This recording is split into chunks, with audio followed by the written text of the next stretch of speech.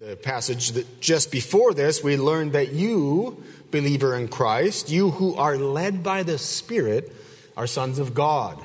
And because you are God's children, you are heirs. Heirs of God and joint heirs with Christ. To all of which our hearts say amen. But then suddenly it's like a scene in a movie where the record skips and the music stops and the mouths fall to the floor. Because the next thing that Paul mentions is suffering, and the mood changes. I love being a son of God, an heir of God, a joint heir with Christ. But I dislike the end of verse 17. We are joint heirs with Christ if indeed we suffer with him, that we may also be glorified together. We would much prefer to be joint heirs with Christ in everything except suffering. I don't enjoy suffering. I don't enjoy preaching about suffering. I don't even enjoy thinking about suffering. I'm sure this is true for you as well. But what I want you to understand is that our God knows that we need instruction and encouragement concerning suffering. And that's why this passage is here. And in this passage, our God teaches us that our present sufferings are nothing compared to our future glory. Your present suffering is nothing compared to your future glory. Therefore, you must endure suffering now in hope with perseverance. You must endure suffering now in hope with perseverance. We will unpack that statement in three parts. First, in verse 18, there is a comparison between your present suffering and your future glory. Second, there is an illustration of suffering in hope with perseverance in verses 19 through 22. And then third, in verses 23 through 25, there's a conclusion. You must endure suffering in hope with endurance. Let's look first at the comparison. The comparison is between your present suffering and your future glory. Paul says, I consider that the sufferings of this present time are not worthy to be compared with the glory which shall be revealed in us. There is, first of all, an acknowledgement of present sufferings. Paul calls them the sufferings of this present time. You see, Christians do not deny the reality of suffering. It does no good to pretend suffering does not exist. It does no good to pretend that it is pleasant. It is suffering, it does exist, and it is unpleasant. Now, we know that the apostle knew what it was to suffer. We only need to read through the book of Acts to get a good account of the many sufferings in his life. And we gain a sense of what he endured. The apostle also knew that all Christians, including you, are subject to present suffering. And that is because Jesus, the eternal Son of God, the Son of God in the divine sense, himself suffered. And he is the pattern for all the sons of God. The Son of God became incarnate and suffered unto glory. And Paul knows that we, being sons of God, must follow the pattern of Jesus Christ. We are joint heirs with him. We ourselves are sons of God and joint heirs with him. So it's unavoidable. We will suffer as the children of God. Jesus said that the servant cannot be greater than the master. Our master suffered. If we indeed follow him, we ourselves will suffer. Now, what are these present sufferings? Well, they are physical and spiritual miseries. Everything from your first diaper rash until the day of your death. These sufferings include temptation to sin, right? A big part of chapter 8 has been warring against sin, putting to death the deeds of the body. That's suffering. The slings and arrows of the devil. That's suffering. Standing against, being tempted, that is suffering. This includes things like persecution. Now, there are things like outright persecution, where someone explicitly tries to do harm to you because of your profession. And then there are things like implicit or soft persecution, where the laws and customs of your society are just inclined against your faith in Christ. Not only is there persecution, but there is in this life loss. Loss of friends, loss of positions, loss of material things, loss of parents, loss of children. I can go on, but you understand that part of your sufferings in this life are the loss of good things. These sufferings include grief, sorrow, betrayal, anguish, disappointments, broken hearts, sometimes hunger and thirst, sometimes poverty or the threat of poverty, physical pain, illnesses, diseases, and of course death itself. All of these things and many more are included in these present sufferings. Job summarized it very well. He said this in Job chapter 14, "Man who is born of woman is of few days and full of trouble. He comes forth like a flower and fades away. He flees like a shadow and does not continue." You see, our days on this earth are short, but they make up for that short time with the amount of troubles we have. But as we said, Christians do not deal with suffering by denying it. We deal with the prospect of suffering by comparing it to our future glory. And that's exactly what Paul does here. He says, "I consider the sufferings of this present time are not worthy to be compared to the glory that shall be revealed in us." The picture here is that of a scale or balance. And the idea is that we place our future glory on one end of that scale, on one end of that balance.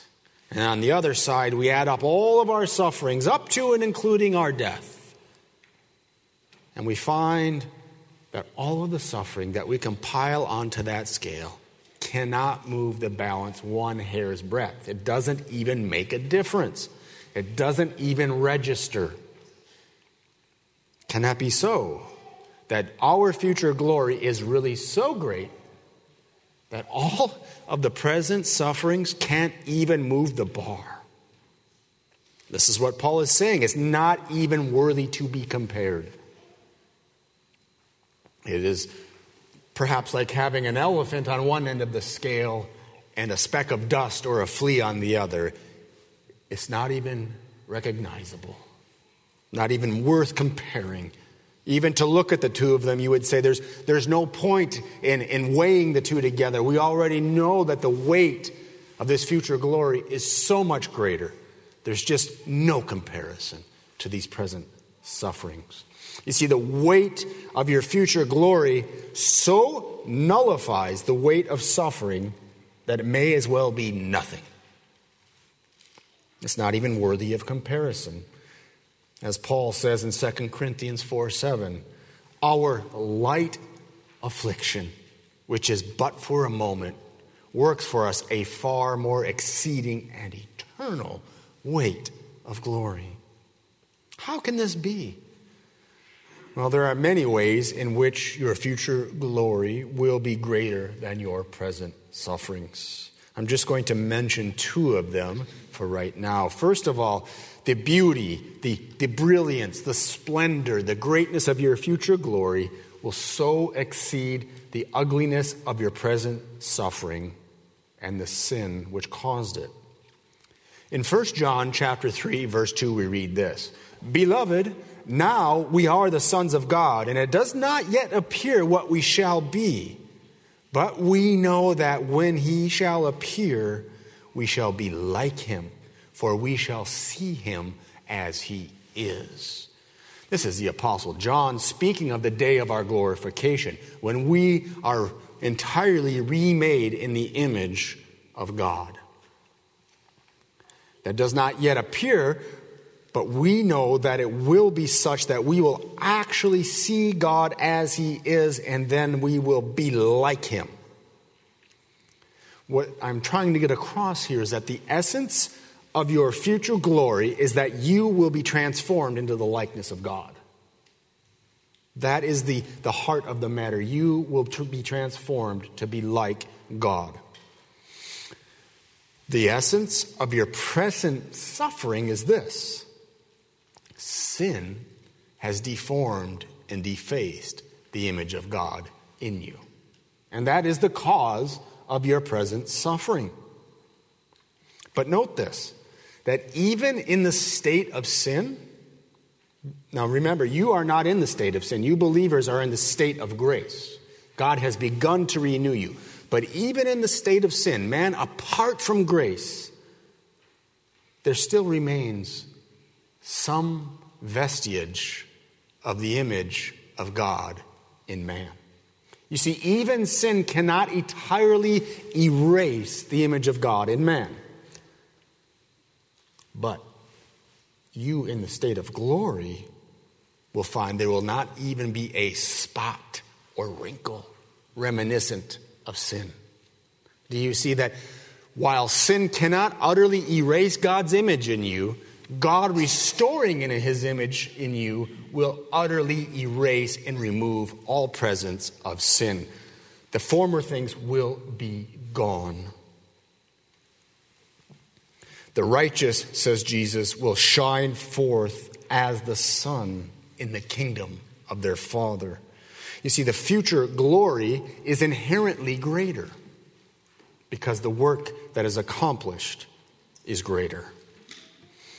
In addition to the greatness or the beauty of your glory, I want you to consider for a moment the duration of your future glory.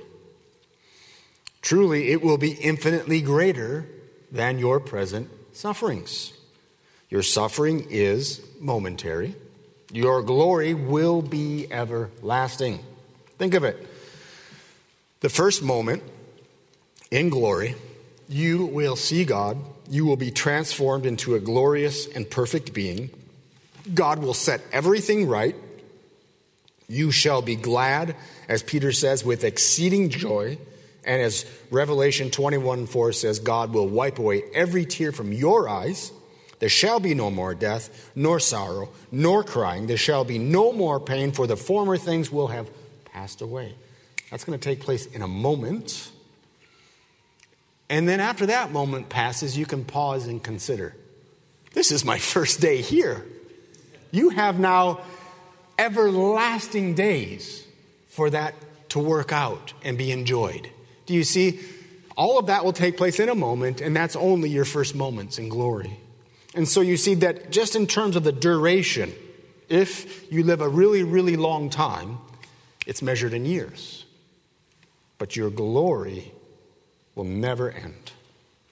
And so we see that there is no real comparison. There's no worth of your present sufferings when compared to your future glory. Now, in order for this to be attractive to us, we must have a sense, we must have a longing for that future glory.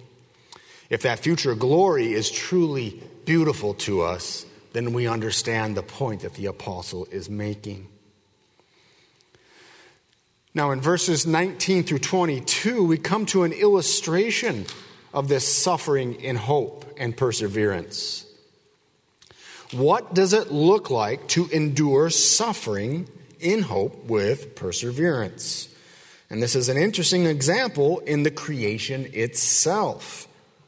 Paul, by the word creation, refers to all of the irrational, both animate and inanimate creatures. Okay, so animals and plants and minerals, the earth itself and the sea and everything in it, probably the heavens and the sun and the moon and the stars. Basically, every created thing except men and angels. All right? Sometimes we would call it nature, or whatever it is we conceive of when we think of the creation except for men and angels. Why do I exclude men and angels? All right. Basically, we exclude men and angels because the elect angels are not subject to futility. But the creation, in verse 21, is subject to futility. The fallen angels will not be delivered. The creation itself that is being spoken of here will be delivered. Elect men, so that's angels. Angels are excluded. Elect men are the subject of the comparison we will find later in verse 23, right? Not only that, the creation, but we ourselves.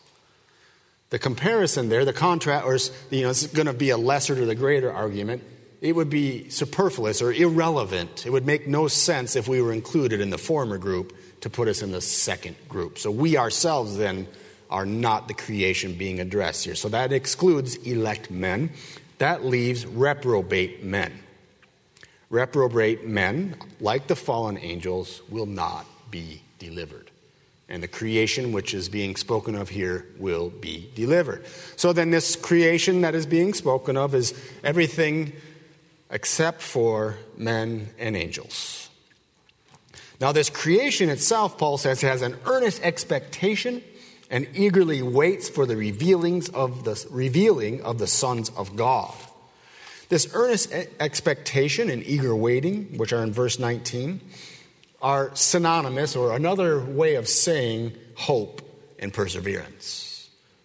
We'll see a little bit later the definition of hope, but it corresponds to earnest expectation, and perseverance corresponds to eager waiting. To eagerly wait is to persevere. To earnestly expect is to hope. Of course, we must understand that this comparison is an example of what we call a personification, right? Personal attributes are being applied to an impersonal thing. The creation itself is not actually a person, but there are personal attributes applied to it for the point of the comparison. This happens all the time in Scripture, right? And Psalm 96, verse 12, trees rejoice. Psalm 98, verse 8, the flood claps its hands. Isaiah 35:1, the wilderness is glad. There are many, many examples of created things being given personal attributes in order to show the point. Yet, we do see that there is actually a real connection between man and the rest of creation. You see, the creation waits for the revealing of the sons of God. The creation's redemption is found in man's redemption and glorification. And the creation was subjected to futility or vanity, not willingly, but because of him who subjected it. We'll get to that in a moment. But this is a reference to man's fall and its consequences upon the creation. You see, the creation did not sin. It did not cause God to curse it.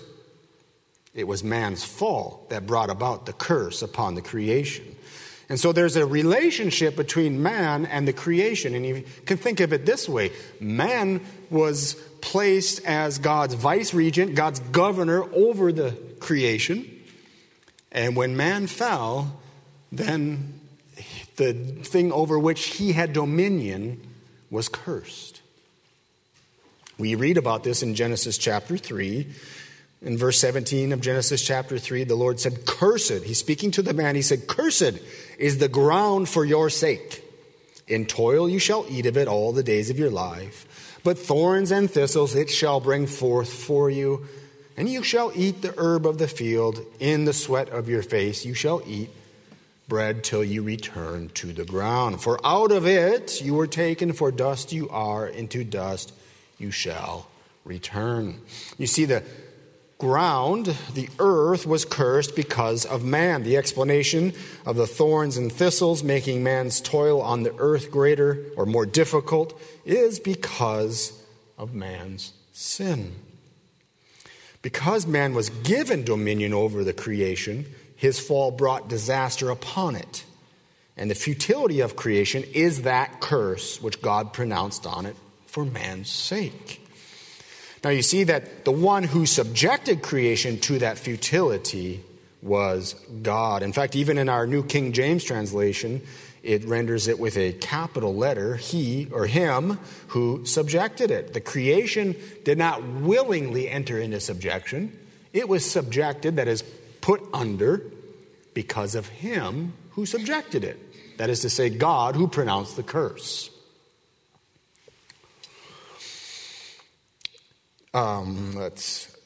Give me a moment, I'm sorry. The point of all of this is that man's fall brought disaster upon the creation. But notice that it was in hope at the end of verse 20. This hope was actually announced prior to the curse in the first proclamation of the gospel in Genesis chapter 3, verse 15, when the Lord promised the seed of the woman who would crush the serpent's head.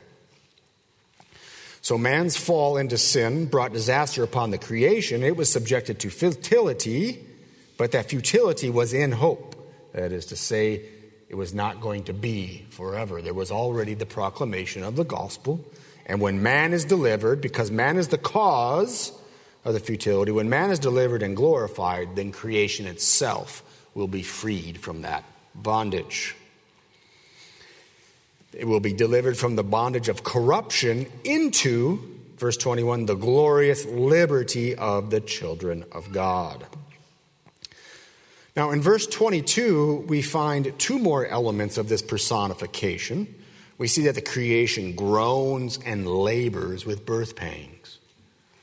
Creation groaning. And what might that look like? Well, it's interesting. In Matthew chapter 27, at the crucifixion of Christ, there's a great earthquake. And I think of that as an example of the creation groaning. But there are all kinds of other ways we see the creation groaning. We see it as if it were suffering under the weight of its futility, right? The creation is designed by God to accomplish certain things. But because of the curse, it doesn't accomplish those things as it ought to. Yet, even in its futility, the creation still glorifies God, right? The heavens declare the glory of God. Yet they do so with futility. And if we look, for instance, in the book of Isaiah chapter 11, we can kind of infer some of the ways in which the creation is in futility, in which it is groaning, okay? So in Isaiah chapter 11, starting in verse 6, this is a description of the new earth, right? The wolf shall dwell with the lamb, the leopard shall lie down with the young goat, the calf and the young lion and the fatling together, and a little child shall lead them. The cow and the bear shall graze, their young ones shall lie down together, and the lion shall eat straw like the ox. The nursing child shall play by the cobra's hole, and the weaned child shall put his hand in the viper's den. They shall not hurt nor destroy all my holy mountain. For the Lord shall be for the earth shall be full of the knowledge of the Lord as the waters cover the sea. So you see, in Isaiah 11, a picture of what it will be like in glory. All of those, how would you put your hand by a cobra now? Of course not, right? But all of that is merely evidence of the creation itself being subjected to futility because of man's sin. The creation that we see now is actually not exactly the same condition as that creation over which God said it is very good. Jesus made a similar comparison to this with the notion of groaning and laboring with birth pangs in John chapter 16. He said that a woman, when she is in travail, has sorrow because her hour has come. But as soon as she's delivered the child, she no longer remembers the anguish for the joy that a man is born into the world. And this is kind of the sense of the creation. It is right now laboring and in sorrow, but then when man is glorified, that sorrow, that pain will be forgotten because man will have been restored to the place that God had given him at creation. Now, the point of all of this is that the creation presently suffers because of man's sin. And you all understand various elements of the creation, and you can think of ways in which you see that the creation itself is in bondage. Think of if you have a garden. If you plant tomatoes, you will likely get weeds, right? Think of whatever your sphere of work. Notice how the creation itself seems to conspire against you. That's all part of the curse. As the creation originally was, when God said it was very good, it was a perfect place for man. Everything, there was a return for man's labors that we don't see right now, right? We toil, and by God's grace, we get to eat by the sweat of our brow, but we don't get the same kind of return that we would have with an unfallen creation. All right, so the creation then suffers in hope with perseverance because of the future redemption and glory that is promised to man. Now, this illustration of creation's groaning sets up this argument, the conclusion of the argument, from the lesser to the greater. And that brings us to our third point, the conclusion. You must endure suffering in hope with perseverance. All right, so there's a lesser to the greater taking place here, right? The creation, it did not sin, but it was subjected to futility, and it continues to suffer because of your sin. Yet, that irrational creation hopes and perseveres because of your future glory. Then how much more ought you, being the one who did sin, and being the one who shall be glorified, and indeed being the one who has the first fruits of God's Spirit, how much more ought you be able to look past the present sufferings? Maybe put it another way. The creation itself has been suffering for nigh on 6,000 years, maybe 4,000 years at the time Paul wrote this. You and I will suffer for less than 100 years. And yet the creation continues to endure suffering in hope with perseverance. Moreover, you have, in verse 23, the first fruits of the Spirit. God has given you his own Spirit. Now, you know the background of the first fruits. The first fruits, you read all about them in Deuteronomy and Numbers and Leviticus and the book of Exodus. The first fruits were a portion of the first of a crop that was given to God, devoted to God, in hopes that God would bless the rest of the harvest. And here, Proverbs chapter 3, verses 9 and 10 says this: honor the Lord with your possessions and with the first fruits of all your increase, so your barns will be filled with plenty and your vats will overflow with new wine. So there's a sense in which our first fruits are a pledge to God, right? We're giving grateful acknowledgement of what he's given to us. We render it to him in the expectation that he will bless the rest of the crop. And the rest of the crop is going to be many times greater than that offering.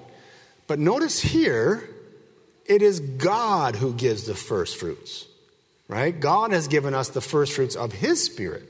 So this is actually God's pledge to us concerning our future glory.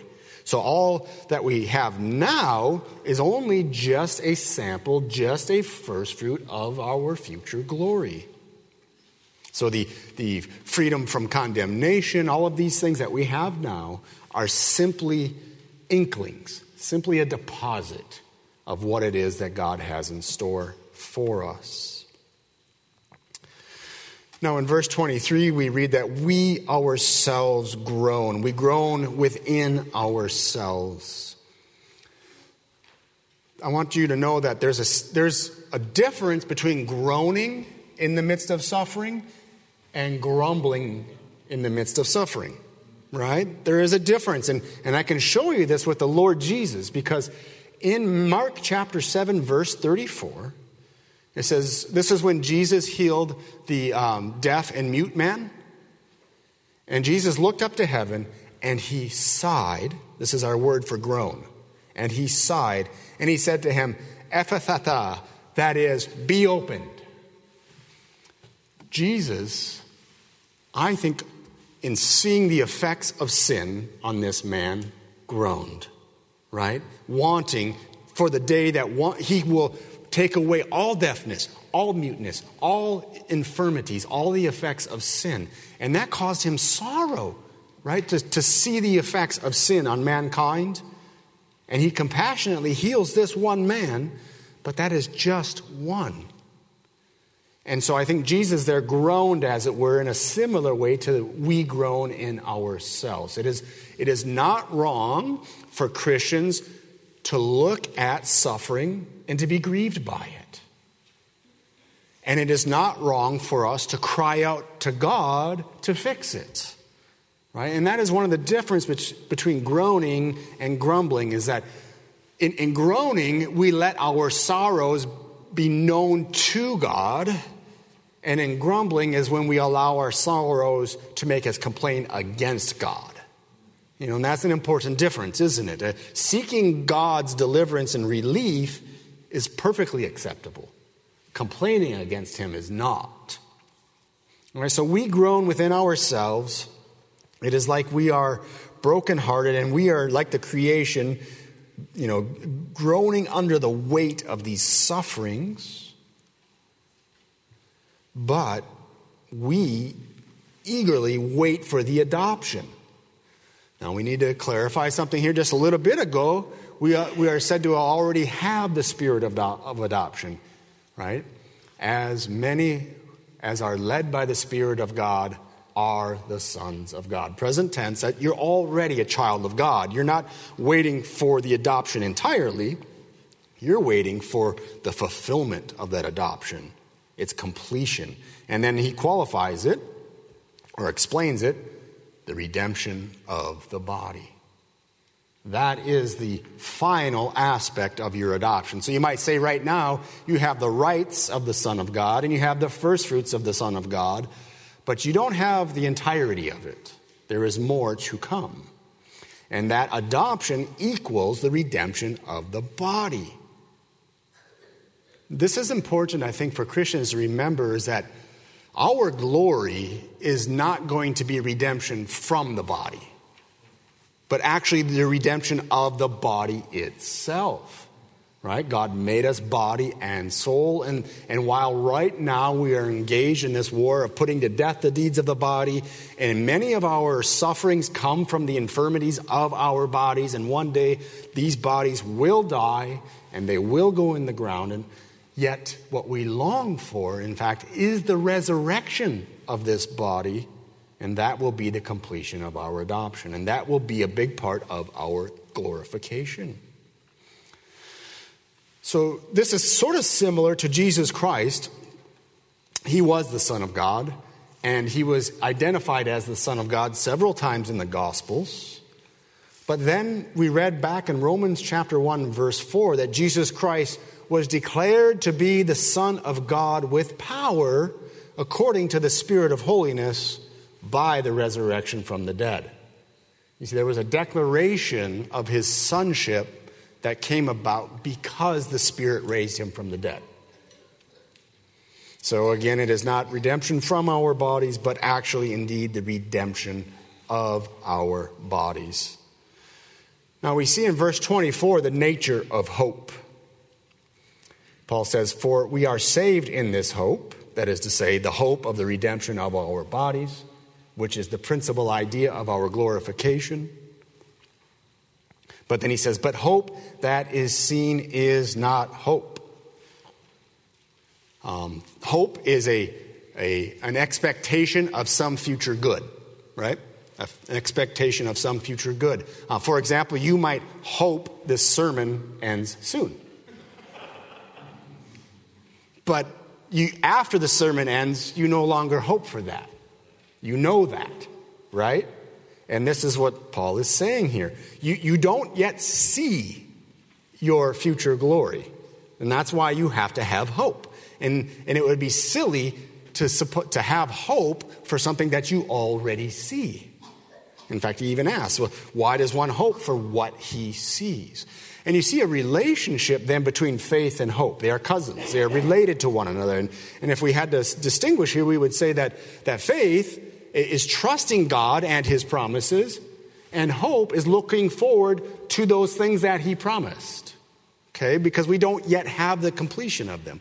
God promises you future glory. He promises to raise your body from the dead. You don't see that yet.